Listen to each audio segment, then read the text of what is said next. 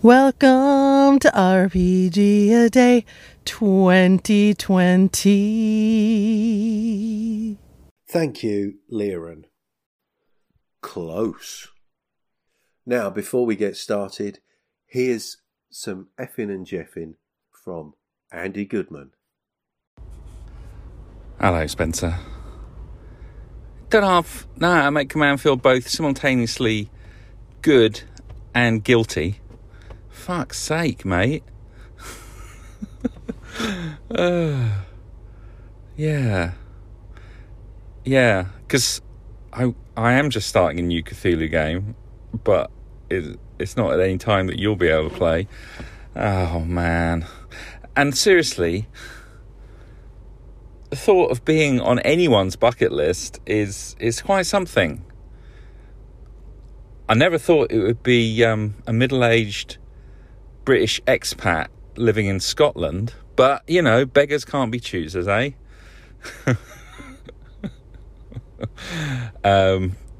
I am going to run a UK-friendly Time Call of Cthulhu game very soon, Spencer, and you are in seat number 1, mate. Right, this is from memory, so I'll probably get it wrong. A child is born with no state of mind, blind to the ways of mankind. There. Now, before I get into the episode, let's just try and break something down there. A British expat living in Scotland. You know Scotland's still in Britain, right? And even if we go independent and leave the UK, we're still in Britain. Just wanted to clarify that. I don't know if I'm missing something there.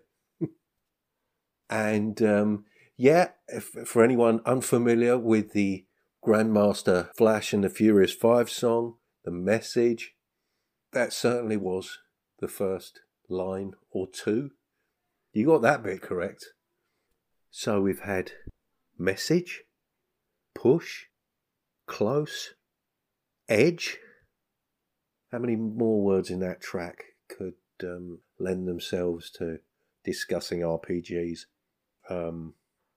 Jungle, under, keep. That's just from the chorus. Head. Actually, I'm not sure I'd want to listen to Andy talk about that for half an hour.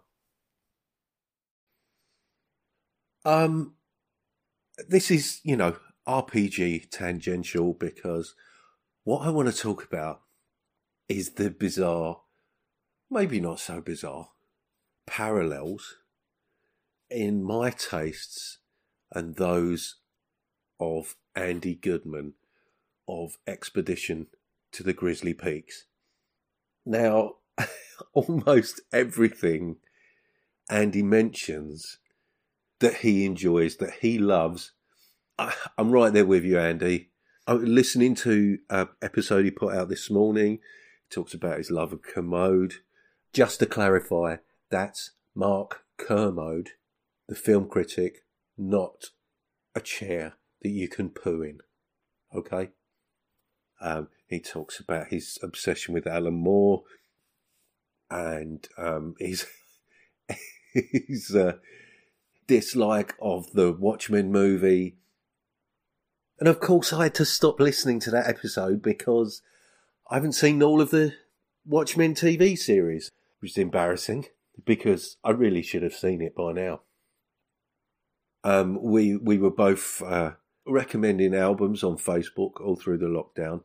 I stopped at 150. Andy's still going, but almost everything he posts up is music that I love.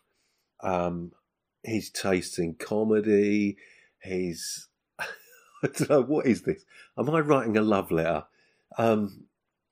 What's wonderful about what Andy does as well is he expresses opinions very close to my own.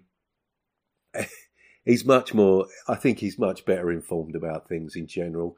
He speaks articulately, he speaks about things eloquently, and he's much bolder than I am when it comes to going to these transgressive places.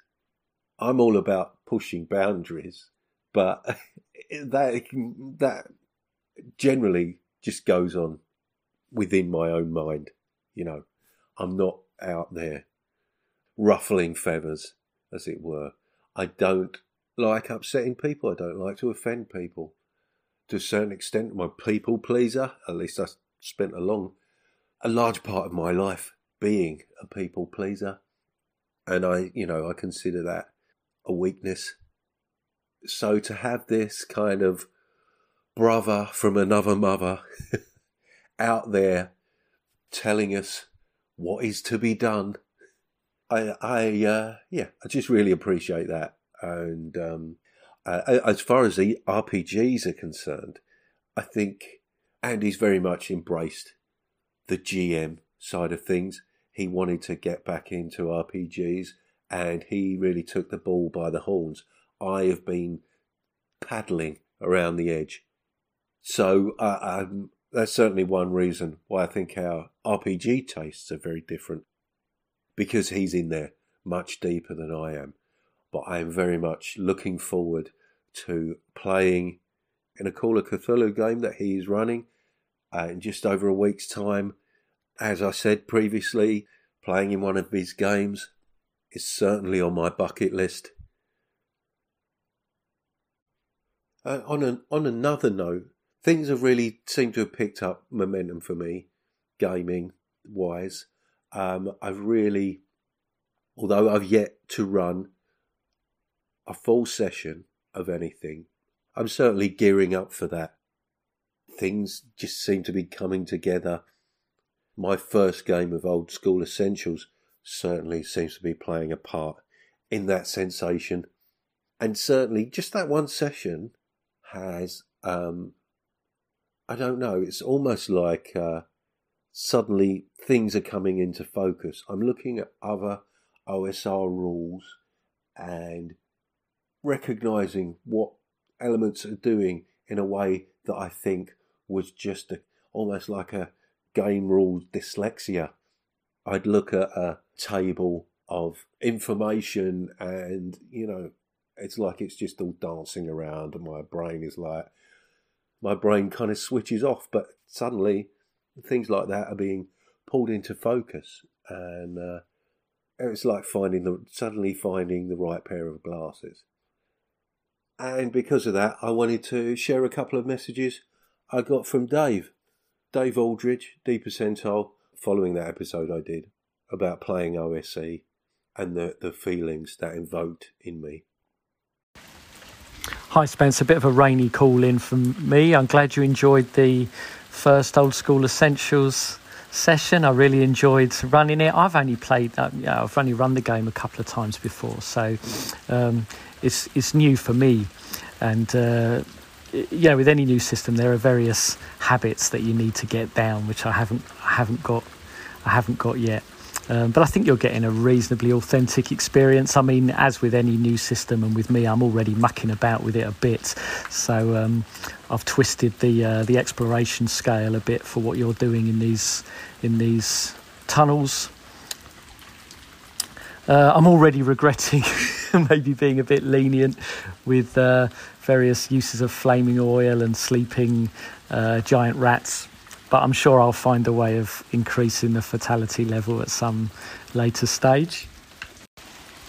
I was interested in what you were saying about having a kind of transcendent experience, connected with something that transcends the particular game, and that's I think I understand that. That's definitely what I'm trying to get into. I'm trying to connect with that BX experience. And I wonder really if we were going to do that really authentically. I am denied about this. Someone said you're going to run the old modules. If you're going to do it really authentically, it might be worth playing, Into the Unknown, Keep on the Borderlands, or one of the X modules, Isle of Dread, to get a really kind of definitive experience. But I can't really do that. I always, as soon as I pick up an old module, I never just want to run it as written. I always want to twist and subvert it. But I did think about that, but I don't think I run ready written modules anymore.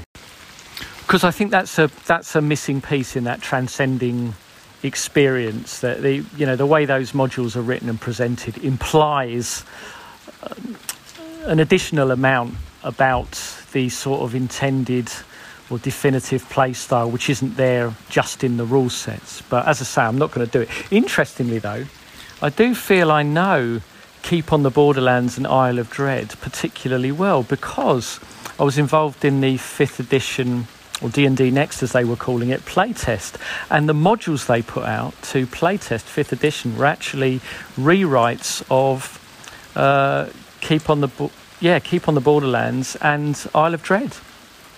And I played through all of that material with a gaming group and really enjoyed it. Amuses me everyone on Anchor has to pause now and think whenever they say Keep on the Borderlands because of your blooming show. We never know when we're supposed to be saying keep on and keep off. But I hadn't done my OSR homework when I was doing all that play testing. But it is interesting that the playtest modules they decided to send out were a B module and an X module. There's obviously something about BX that the D&D Next or 5th edition designers were going for. It just occurs to me now. Whether they succeeded in capturing any of that, I will leave to other people to decide. A rainy holiday in Wales. That brings back some memories. Thanks for those calls, Dave. I don't think you should be worrying about ramping up the fatalities there. I feel that we got very lucky with our dice rolls and the feeling that death is always close, just waiting around the corner. As for that transcendental feeling, I'm glad that you felt that you knew what I was talking about, because it's good to know that I wasn't talking absolute nonsense or going off on a real flight of fancy. But tapping into that experience, you mentioned using action modules from back in the day, but that feeling of almost immediately wanting to change what's there in the book. Don't you feel that is very much part of the ethos of the time, using these modules not to play through as written, but as a material to utilise to your own ends? Certainly that sense, every group interpreted these things differently. No two groups played things in the same way. I'm sure that something of these modules will influence what we come up against. And so as far as keeping off the Borderlands, it looks like I might not be heeding my own advice.